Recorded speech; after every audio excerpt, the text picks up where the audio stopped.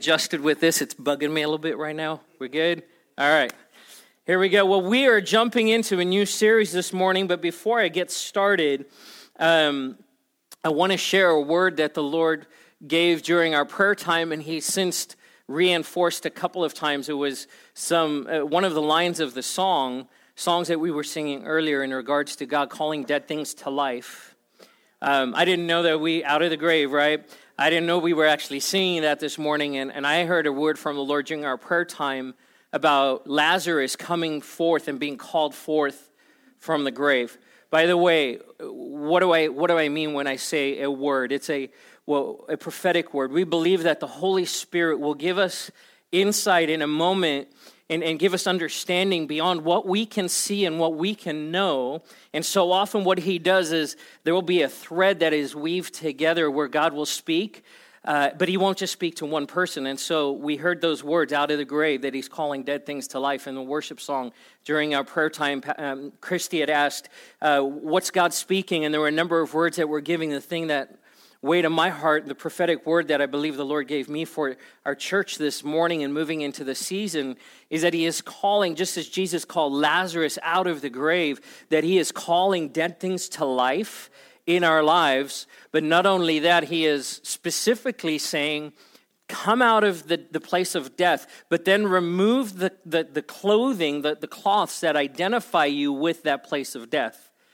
There was a two-part thing that Jesus did there. By the way, if you notice that Lynn had come up to me and spoken to me during worship, she was in our prayer time this morning. She comes up and goes, I just believe that God is telling us that just like Lazarus, He's calling dead things to life, and that He's specifically saying that there are people waiting. There are people waiting for the Lord to call them out and say, I'm calling these areas and these things to life in your life. To life in your life. That's right.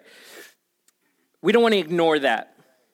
We don't want to just kind of press on with the morning and say, okay, well, we've got things to go. In fact, this all dovetails really well, perfectly, in fact, with the message that the Lord has for us, not just today, but as we move into this new series.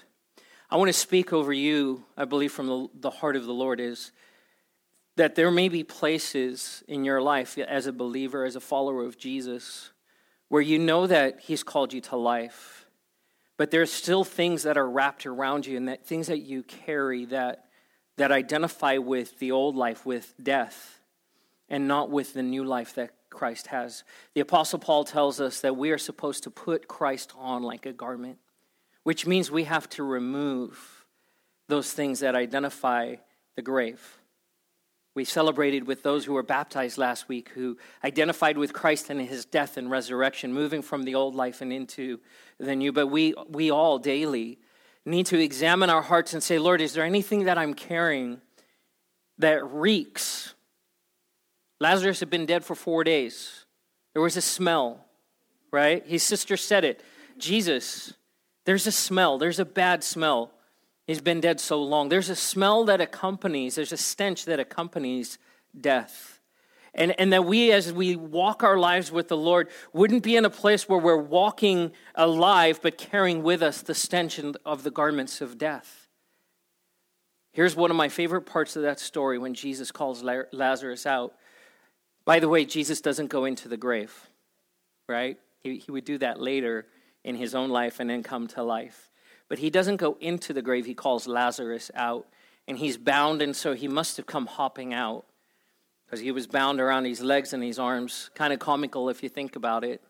And then Jesus says this to the people around, go and help him remove the garments, those burial clothes. And so we come to the Lord, hearing His voice, responding to His call to move from death into life, and that we would start removing those clothes, but we would also, in those cloths, but we would also come alongside of each other and partner with each other. This is one of the reasons why we need each other so much. God says, I will call you to help each other to remove those death cloths. I believe that word is, if not for all of us, specifically for some of us this morning, that maybe you came in and you could even identify and name maybe some of those places where there are things in your life that are not living. And God says, it's time. It's time. I'm calling the dead things in your life to life. So let's pray. Father God, this morning we thank you for the faithfulness of your word. And God, that you would speak to us through song, through your word, and by your Holy Spirit. God, we thank you for the word of prophecy, Lord, that would cut right to the heart. And Lord, I pray that as we come to the message this morning, that you would prepare us for everything you have. That we would not miss one iota, one little bit of your love, of your truth, of your transforming power. We give you praise and glory. In Jesus' name, amen. Amen. Well, we are jumping into a new series this week entitled The Prosperous Soul. The Prosperous Soul. It was a few weeks ago that I shared a message entitled, It Is Well. And it was intended to be kind of a one-time message. It was something the Lord had put on my heart. And that one-time message ended up turning into what is now going to be a series that will take us through a number of weeks. I'd read out of 3 John chapter 2, where John is writing to his friend Gaius, and he says these words in verse 2 of 3 John, Beloved, I pray that you may prosper in all things and be in health, just as your soul prospers. That you may prosper in all things. If you want to prosper in all things, would you just raise your hand? Would you just agree with that? All right, that's at least most of us. All right. If you want to be in health, would you just raise your hand? All right, so we all agree. We want to be prospering in all things. We want to be in health. But then he says these words, just as your soul prospers, and he kind of reverses the order where he says you want to prosper in all things and be in health, and he puts the soul prospering part at the end. But what really he is saying is, as your soul prospers, you will prosper in all things and be in health.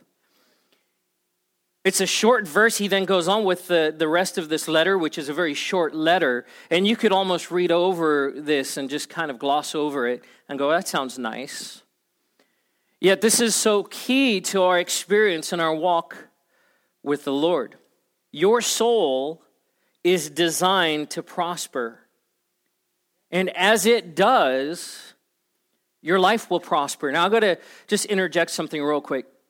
Prosperity, and that word prosper, kind of has I would say, a negative connotation in some church circles, because for a long time there was a prosperity gospel, and even still there's a prosperity gospel that gets preached where God is, if you do certain things, God's just going to, right, he's just going to bring more money than you know what to do with.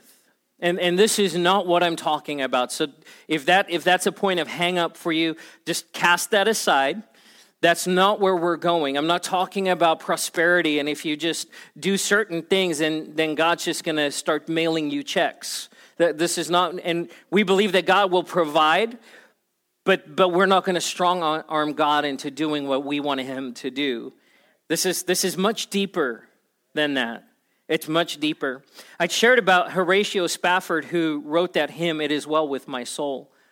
And I read that whole hymn, and I shared about his story, how he'd experienced incredible loss in the Chicago fire, lost his business, lost a lot of his assets and his finances. He had a death of one of his children because of illness, and then his wife and his daughters crossing the Atlantic going to Europe. He was delayed because of business, and that ship sank, and all of his daughters perished in that accident. And when he crossed over to meet his wife in England, the captain of the ship let him know where the spot was when they came to the place where his daughters had perished. And it was in that place that he penned the words to that hymn, It Is Well With My Soul. And I'd encourage you to look it up. I'm not going to read through it this morning. We don't have the time for that, but many of us are familiar with that. When sorrows like sea billows roll, right? Whatever my lot, you have taught me to say, it is well with my soul. And we talked about the fact that here's a man experiencing incredible loss, devastating loss beyond what many of us could ever fathom. Yet in this place, he says, it is well with my soul. And it sounds really good. And I left that Sunday encouraged by the word of God and going, Lord, I want that. But I also found that there was kind of an unsettledness in my own heart, and even that next day and through that next week.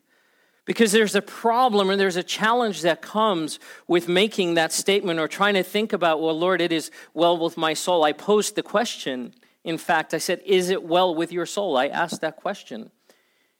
And the thing that the Lord started impressing on me, just for myself, and I believe then also for us as a congregation, is, do I know what that truly means?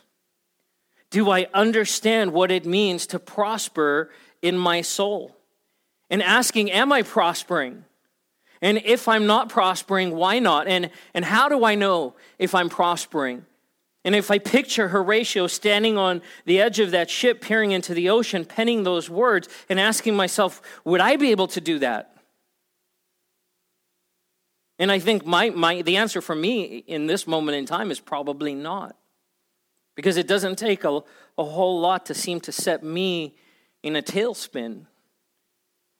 And so I became kind of bothered by my own question, even to our congregation. Is your soul prospering? And God's going, you can't just throw out a question like that and then just walk away from it. And so gave birth to this series, The Prosperous Soul. And I heard the Lord say a couple of things in regards to this series. I like to plan a sermon series out in advance so I know kind of where we're headed as a congregation. I'll take time to pray and hear from the Lord. And, Lord, is this, what's the elements? What do you want to speak through this? And usually there's a start and an end time to a series. And I felt the Lord very clearly say, I want you to start this series, but not set an end date. Part of the reason for that is that we as a culture like to get things done. Right? I'm going to go through this and I'm going to do that. And then I have my to-do list. And we just kind of rush through things. And I believe the Lord wants us to do is take a little journey with Him and not rush through understanding how our souls are designed to prosper. And we're going to take however many weeks it takes.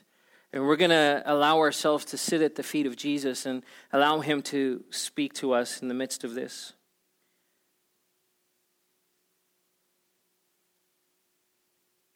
We like things to work, right? I like things to work. If I go up to one of these in my house, we'll put a picture up here of a light switch, right? If I walk up to one of those and I flip it on, I expect something to happen, right? Hello? Yeah. Okay, good. A light's going to come on, a fan's going to turn on, something's going to happen, right? Or if I do this, if I put the key in the ignition of my car and I turn it, I expect that there's going to be some sound, right? And some vibration. Something's going to let me know that this car is now running and ready to take me to where I need to go. Or maybe it's one of these. This week especially, right? I saw on Facebook friends of mine in LA who were out of power going, I woke up, it's 9 o'clock in the morning, it's 104 degrees already, and the power is out, right? So it doesn't matter how many times you push that down arrow, right? Nothing's going to happen. We like things to work. We live in a world where stuff just works. We live in a cultural context, in a first world nation where stuff just works. If I don't have what I need, I'll go find it, I'll go buy it, and I'll install it, or have someone else install it, and then it just needs to work. And the desire and the expectation and even the assumption that something will work, and then when it doesn't, right, we become inconvenienced, frustrated, distracted, and hot, and even angry. Now, if I turn a light switch on and a light doesn't come on, that's an inconvenience, but it's maybe not that big of an inconvenience. If my car doesn't start, that's a bigger inconvenience, isn't it? Mostly because I know it's going to mean a lot more money than a light bulb being burned out. Or if it's 115 degrees out and you turn your air conditioning on and it doesn't work. Now, that's a whole nother set of emotion. One of the ones that cracks me up a lot or amuses me is when people are on an airplane sitting at the gate and the pilot announces our flight's been delayed because of mechanical problems and they get angry. And I'm thinking, I'm grateful. I'm so thankful because the best place to figure out an airplane doesn't work is on the ground, right? But we live in a culture where I am inconvenienced and I have places to go, and I'm like, you're alive. Hallelujah. But we go from calm to upset so quickly because we just expect things to work. And we really don't care about how things work. Most of us don't really care about the fact that when I turn on a light switch, it means that there is at a power station somewhere, electricity has been generated and fed through transmission lines that have gone through transformers to a substation and then divides it out to my house, goes through a transformer on a pole into my electrical box, through a breaker, down a wire into the light switch, and that those connections need to be made, and the power goes to a light bulb where whatever the filament, or if it's a fluorescent bulb, that all the parts are working, that power then would bring illumination. We don't care. We just need it to work, right? When I turn my ignition, that there's a signal that goes through the computer, right, drawing electricity from the battery. It sends a signal to the spark plugs that they need to fire, and the engine starts turning as the starter revolves, and then gas and air is fed into the cylinder, and the valves close, and ignition happens. Right? Most people don't care. Just make sure that it works. Yeah, and I'm a dork. I know these things. Most people don't care. Right? That your thermostat, when you turn it on, that there's power that goes to that fan, and there's enough coolant in the system that starts feeding through that will then blow into a blower motor through a condenser and feed coolant. We don't care. We just want it to work. The problem is when it stops working and we don't know how it works, it's a problem. It's a problem. Now, for most of these things, we have people. We have people who can come and fix all of those things in our lives. We call someone, we call a friend, we call a neighbor, we call a plumber or an electrician or a mechanic. Come and fix this, it's not working, and can you do it today? Right? Can you do it today? The same is true of our lives. We just want everything to work. I just want my life to work. I want everything to work. I want everything to mesh well. I want to feel good because that's the priority, right? I just want to feel good. I want to be happy. And I want to have peace. And I want everyone around me to make me happy. And no one to mess with my norm, with my status quo, with what's going on. I want my relationships to be free of any conflict or opposition. I don't want my boss to ask too much or too little of me. I just want everything right. I want my church to serve my needs, to answer my questions, to be there when I need it.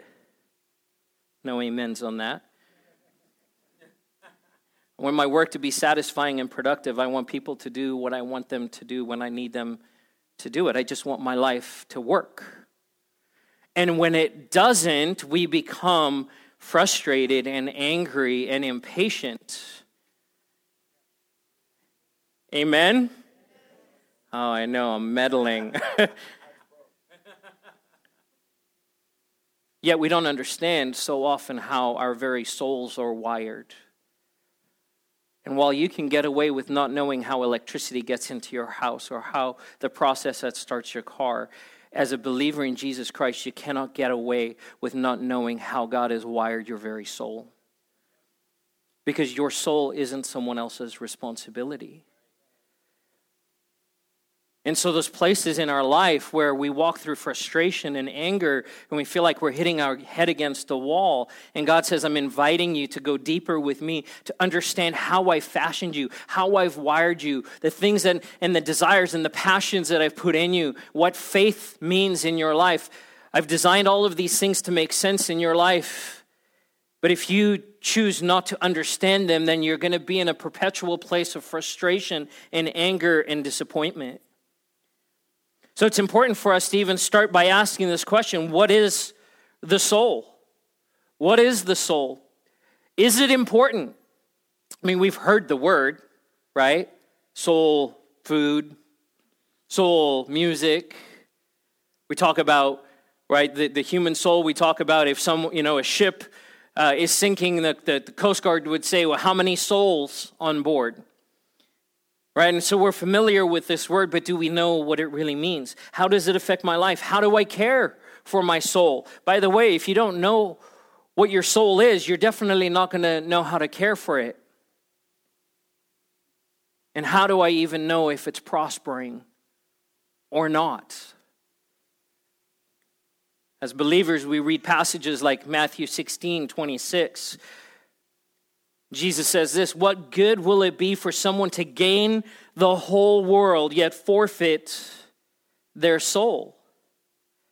Or what can anyone give in exchange for their soul?" If Jesus made statements about the soul along these lines, we would recognize immediately this must be important, of utmost importance. But do I really understand what he's saying? Do I understand where he's going with this? The reality is this, that Jesus came to save your soul. It is your soul that engages with the Lord. Your soul is who you are. It's your being. It is yourself. And we're going to unpack that a little bit more, not just today, but over the last few weeks. By the way, I had to really fight, and I will have to fight through this series, keeping my messages concise, because I get excited, and then I just want to cram it all into one sermon. So I spent more time taking stuff out of this message today than putting in, and here's why. This message today will serve as kind of an introduction to kind of a launching point, a launching pad into what I believe God wants to say to us. Not saying that there won't be any substance today, because we're going to end with probably the most important part of understanding in regards to our soul. The soul in the Greek is translated psyche. It's the word where we get psychology or psychiatry. And it's the study of the self, including the mind, the brain, neurofunction and neurobiology, and understanding how our brain chemistry affects our decision making and how we live. And right, if you're having struggles in your life, you might go see a psychiatrist or a psychologist or a counselor who will help you process those things and unpack who you are and what's going on in your life.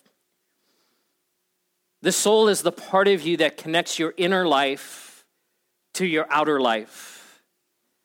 You have both an outer life and an inner life, the outer life being what we all see. I see you're all sitting here today. I see that some people came in today and they had a smile on their face, and some people didn't. That some of our body language communicates energy and excitement, and some would say, their body language would communicate that they're downcast and maybe struggling. That's the outer life. It's the part that we see, but you also have an inner life that no one sees except for you and the Lord. And it's the part of you that wrestles and struggles. It's the part of you where decisions are made and priorities are set, where dreams are dreams and hopes are hoped. And so your soul connects the inner life to the outer life.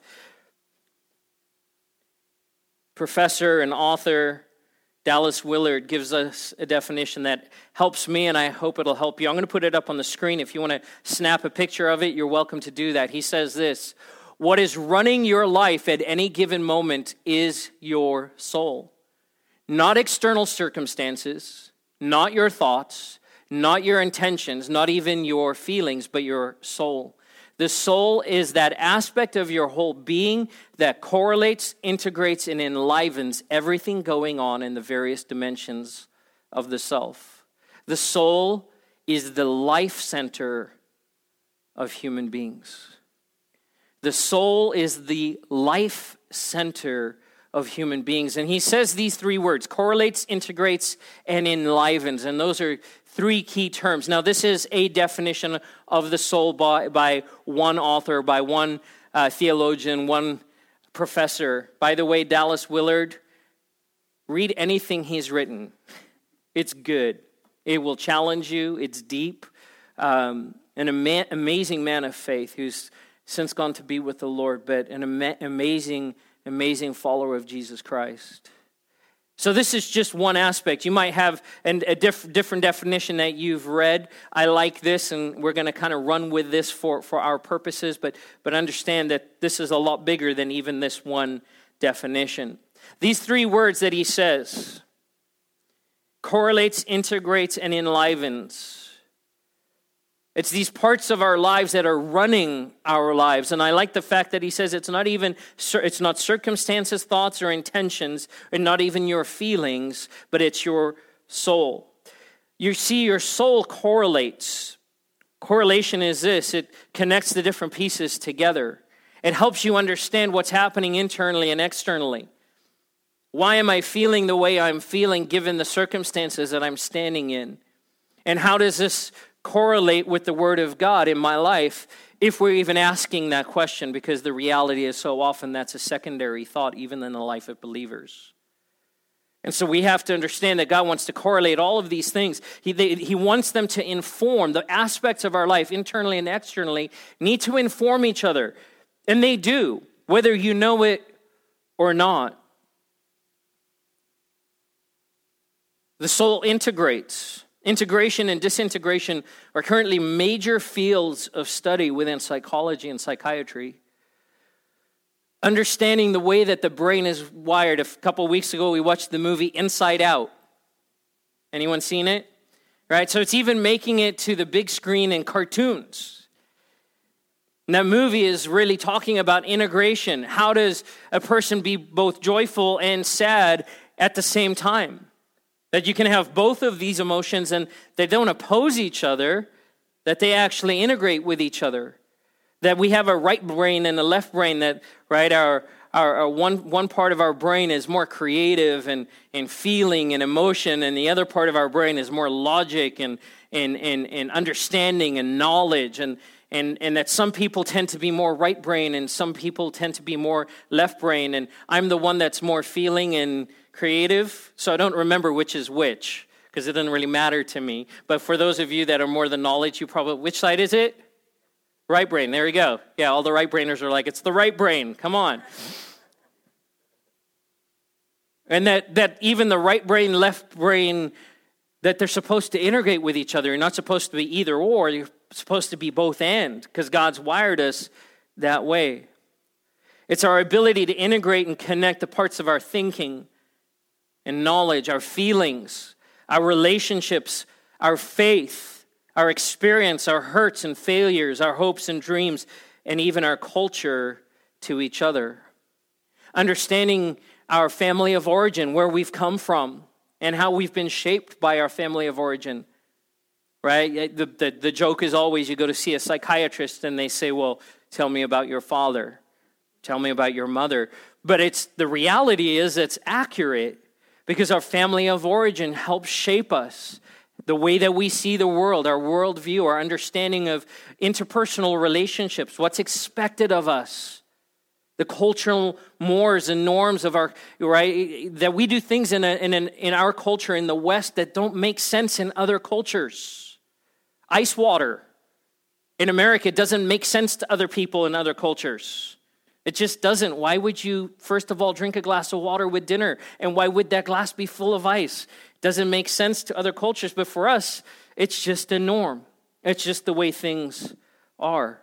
And so as we understand that all of these pieces need to be integrated into who we are and into the most important part is our faith. You have voices in your head, so do I. Don't pretend you don't. Right? We all have voices that when we make decisions and when we look at the world around us, we hear voices. We hear voices from our past. We hear the voices of friends. We hear the voices of culture. We hear our own voices in there somewhere. And those voices then start dictating whether or not we do things. You ever found yourself in a place where you're about to do something, maybe bold, and at the last second you pull back because maybe there's a voice in your past that said, you know what, you can't do that. You're not good enough. You don't measure up, right? You don't have what it takes. And that voice then wins out over your will being able to follow through. I want to say this right now, and this will be a key anchor point. As believers, our primary goal is this, that the voice of Jesus Christ and the Holy Spirit of God would drown out every other voice. That as believers in Jesus Christ and followers of Jesus Christ, for us to live integrated lives in an integrated faith, that the voice of Jesus has to be the most important voice in my life. It doesn't matter, excuse me, it doesn't mean that those other voices don't even have a place. As a father, I want to have a voice in my kid's life that would bring them encouragement and growth. And I know as a dad, my voice is important. But the bigger thing that I want to do as a dad is teach my kids to hear the voice of God. And so that voice then becomes the key voice. But if you live in a disintegrated life where the parts of your life don't mesh and they don't connect, you will not live an integrated faith. That it's so key for us to take who God is in our lives and His Word in our lives and make it a part of everything we are. I believe it's one of the biggest challenges facing the church globally, but especially here in the West, because we like things just to work. We just want it to work. And I don't want to have to think about a whole lot about how it works. Thank you, Lynn. I just want it to work. And so integration is so key. We're going to talk about that, by the way. I could get stuck here, but we're going to move on. And then he says it enlivens. The soul gives meaning and value and purpose and understanding. It's the soul that connects us in life-giving relationship to God and to other people. Understanding that our souls can be broken, that our souls can be damaged, and as they are, our ability to have life-giving relationship, to live in community with people, not just in proximity with people, to be connected to God and to people in a way that gives life to us, but also pours life into them. That when our souls are broken and fractured and disintegrated, that we struggle in that we struggle. Matthew chapter 12, verse 28 through 31, Jesus as having an encounter with some teachers of the law. It says this: one of the teachers of the law came and heard them debating, and noticing that Jesus had given them a good answer, he asked, "Of all the commandments, which is the most important?" "The most important one," answered Jesus, "is this: Hear, O Israel, the Lord our God, the Lord is one." I'm going to stop there for a second. That the Lord is one. You know that God the Father, God the Son, and God the Holy Spirit, the three components of the Trinity, are three, but they are one. God is integrated. He is not fractured. That the Father, the Son, and the Holy Spirit are fully integrated and live integrated with each other in such a way that is a blessing to us. And when God says that we are designed in His image, that we are fashioned in His image, and that He breathed His life into our nostrils, that life breath that He breathed into us, and then this being that was formed out of the dust of the earth came to life, and He said, "I've created you in my image." Part of that image is that we would be integrated just as the Trinity is integrated, that God is one. He says, "Love the Lord your God with all your heart and with all your soul and with all your mind and with all your strength." And the second is this: love your neighbor as yourself. There is no commandment greater than these. And in fact, in another passage, he says, all of the law and the prophets hinge on this. In other words, if we get this, if we understand that every part, our thinking, our soul, our emotions, our strength, our mind, our body, every part of us, if every part of who we are loves God and is in a perfect relationship with Him, and it's evidenced in the way that we love people, then we won't need anything else. That's it. We won't need all of the scriptures that tell us how to live and what to do. If we can just get this right, Jesus said this is so key to who we are. Do you see how when Jesus says, what's the greatest command, or He makes the declaration, with all your heart, all your soul, all your mind, and all your strength. He doesn't say, love the Lord your God with all your intellect. That the goal is just to know more about God. That's it. In fact, that's what they were doing. That's what the teachers of the law and the Pharisees were doing. They knew all kinds of things about God, but they were not walking in relationship.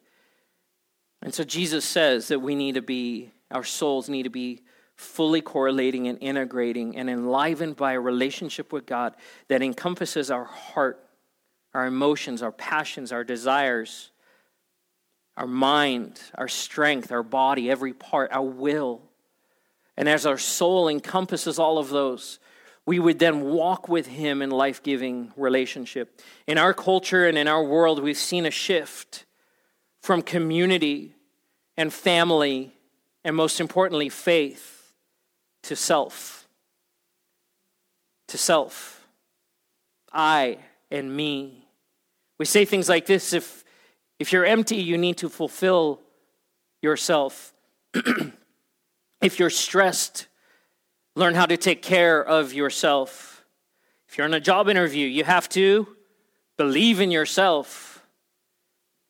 You must learn to express yourself. If someone dares to criticize you, you have to love yourself. If you're not getting your own way, you need to stand up for yourself. What should you be on a date? You ought to be yourself. But listen to this. What if yourself is a train wreck? What do you do then? What if yourself is fractured and broken and disintegrated and not correlating and definitely not alive? Well, the word tells us just try harder, read another book. Go to a lecture, right? Just go on a vacation. That'll help. What if the self is a train wreck? You can't help yourself. And as we've moved away from community and family and faith and being isolated, we know more and we understand more than we've ever understood and known in the history of the world. Yet I know this. People who are at the top of their game are lonely and isolated and broken. Just a few miles down the 210 freeway in Hollywood and Beverly Hills, people we hear about in the news, and this is not just them, but it's a great example. People who are making millions and millions and millions of dollars, who have reached the peak of their careers in the entertainment world, are known all over the world, who are depressed and even taking their own lives. Why? Because their self is broken. And the world says, well, if you just accumulate more and if you understand more, if you have more knowledge, if you just gather more, if you have more friends or more people know your name, then you'll be okay. But we're seeing the exact opposite to be true. That we have things in technology that seem to be connecting us with people, yet we feel more isolated than we've ever felt in the history of the world. I can know what's going on around the world in a fraction of a second, yet I'm lonely. Why? Because our self is broken, and then we tell that self, well, you've just got to figure it out. Tell yourself you're okay. Saturday Night Live, some of you will remember the sketch. I'm good enough, I'm smart enough, and doggone it, people like me. If only it were that simple, but our souls are not wired for self, they're wired for community. Our souls are wired to be in relationship with God and relationship with people. And not just the bits that I want people to see. Why is it that even believers can go to church, read the Bible off and on, sort of, maybe once a week? Know scriptures, memorize scriptures, yet my marriage is falling apart. I'm unsatisfied and unhappy in my work. I don't seem like I can get ahead. I'm depressed. Why is this a reality? Why is this happening in the church? Because our souls are broken. That our souls are not prospering. And so we need to make it a priority in our lives to press in and say, God, I want my soul to prosper. I want everything in my life to prosper. I want my relationships to prosper. I want my health to prosper. So God, help me understand where that prosperity comes from, what that looks like. The author and pastor John Ortberg says this: the soul is the capacity to integrate all the parts into a single whole life. It is something like a program that runs a computer. You don't usually notice it unless it messes up. If everything's working, everything's great, but as soon as something breaks, now we're keenly aware of the thing that's not working. And it's usually someone else's fault. I know, no amens on that either. We have to stop. We have to examine. We have to understand. The Apostle Paul gives us a great example of this tension that exists inside of us. In Romans chapter 17, he says this in verse 15, Romans chapter 7, rather, verse 15. I do not understand what I do. Amen? Come on. I do not understand what I do. For what I want to do, I do not do, but what I hate, I do. And if I do what I do not want to do, I agree that the law is good. And as it is no longer I myself who do it, but it is the sin living in me. For I know that the good itself does not dwell in me, that is my sinful nature. For I have the desire to do what is good, but I cannot carry it out. For I do not do the good I want to do, but the evil I do not want to do, this I keep doing. Right? Come on. This is one of my favorite passages in the Bible because it helps me know that I'm normal. If the Apostle Paul dealt with this, I'm like, hallelujah, there's hope. Now, if I do what I do not want to do, it is no longer I who do it, but it is the sin living in me that does it. Now, let me insert a word of caution right here. The goal of the Christian life is not sin management. The goal of the Christian life and a prospering soul is not to sin less. It's for sin to be removed. And you do not possess the capacity and the ability and the sheer willpower to do it. If you did, you would have already done it. But we haven't, not one of us. Because we're all like Paul going, I don't understand what I do. And we do things, we make decisions every day. We say things to our kids and to our spouses and to people in the grocery store, and we get attitudes and upset. Guy cut me off on the freeway yesterday. And man, that sin nature was just right there. Because you inconvenienced me. I will be, a hundredth of a second later than I was going to be. It's right there. I don't understand what I do. That we have this battle that wages within inside of us in our inner man. And then we try and live an external life, an external existence that's supposed to match the turmoil, what's going on inside. And so you know what we have to do? We fake it. We fake it. We go through our lives and our days and people going, hey, how are you doing? Oh, I'm good. But not really. And we come to church, the one place where we should be able to go, and someone come up and say, hey, how are you doing? I'm really struggling internally right now. But the problem is that when we ask that question, how are you doing? You're kind of hoping, don't tell me how you're really doing, because I'm kind of barely hanging on right now. And I don't want you to really ask me how I'm doing, because then I have to lie to you, and then I just lied, and that's a sin. And do you see how it just cascades? God goes, no. This is not how I've designed. That's not a prosperous soul. That's not thriving in Christ. Contrast what Paul writes there to this next thing he writes in Philippians chapter 4, starting in verse 12. I know what it is to be in need, and I know what it is to have plenty.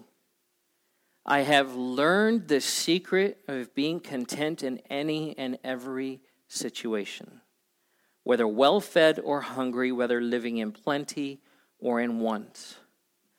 I can do all things, all this, through him who gives me strength. Same guy, different stages of his life. Having walked with Jesus for a longer amount of time, knowing what it means to be in need and in want. Paul talks about being shipwrecked and beaten multiple times, stoned to the point of death, imprisoned, falsely accused. I know what this is like. And I know what it's like to have plenty, to be blessed, to have enough, for things to just work. I know what it means. But I've learned the secret. I've learned the secret. And he's telling us. How cool is that? Paul just shares the secret with us. I can do all things through him. All this through him who gives me strength. When Paul says I can do all, what he's saying is every part of my life, my integrated self, my soul, my inner man and my outer man, my thinking, my emotions, my family relationships, the voices in my head, the call on my life, I can do all this. All of it. How? Through Christ who gives me strength. Jesus' voice has become the only voice in Paul's life. The only thing that matters. Over the next few weeks, we're going to take a look at how God has wired our soul. We're going to talk about the fact that our souls are needy. Your soul is needy in a good way. Your soul's need for God. We're going to talk about the soul's need to know God. We're going to talk about the soul's need for rest. One of the greatest challenges facing us today in the church and in our culture is that we go, and we never stop to rest. That Sabbath has no place. God says, I even rested. I worked for 6 days and then I rested. How much more do we need to rest? The soul's need to worship. The soul's need for discipline. And don't check out at that one. Your soul needs discipline, spiritual disciplines. In fact, Dallas Willard wrote a book called The Spirit of the Disciplines. Get it. Read it. Allow it to challenge you. Rock your world. Discipline of being in the Word daily. Because you have to hear the voice of God in order to obey the voice of God. You have to hear his voice more than you hear the other voices. Otherwise, the other voices will win. Spiritual disciplines of prayer and fasting and worship. We cannot neglect these parts of building our soul and our soul's need for connection, along with a whole myriad of other things. Your soul is needy. It needs to find the same thing that Paul found. I've discovered the secret. And the secret's not so secret. I want to close with this morning. Yours is a soul worth saving. Yours is a soul worth saving. For this reason, Jesus came. For this reason, God stepped out of heaven and into humanity, taking on flesh. Why? Because your soul was worth saving. That God desired to be in reconciled relationship with you. There is no greater expression of value in our lives than that. Nothing. Absolutely nothing. Romans chapter 5, verse 6 through 8. Paul writes, you see, at just the right time, when we were still powerless, Christ died for the ungodly. Very rarely will anyone die for a righteous person. Though for a good person, someone might possibly dare to die. But God demonstrates his own love for us in this. While we were still sinners, Christ died for us. While we were still sinners, in our broken, fractured, disintegrated, messy, sinful, can't help myself state, at that moment in time, Christ died for us. Why? because you are a soul worth saving. That your soul is of immeasurable worth to God. And that's where we need to begin our journey. That the world would say that you don't matter, you don't count, you're just one of 7 billion. And God would declare over you, you are worth saving. You are my masterpiece, created in Christ Jesus to do good works. Can we stand together as the worship team comes forward?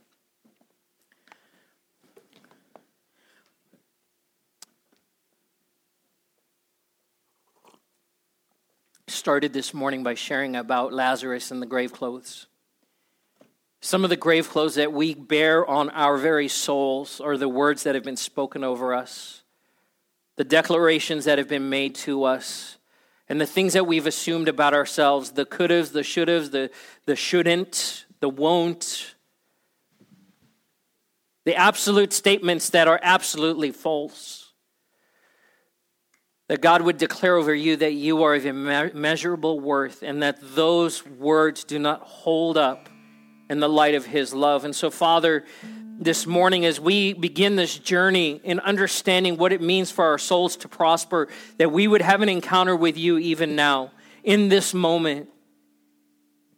As we close with this final song this morning, Lord, as we sing these words, I pray that our hearts and our minds would be attentive and attuned to what you want to speak, what you want to declare over us, that the world around us would fade away, that the voices and the confusion and the things that are broken and the things that frustrate us, God, that those things would fade away, that they would be removed by the power of your mighty hand. And that we would hear this morning your declaration of love over each one of our lives, your declaration of value over each life, over each marriage, over each child.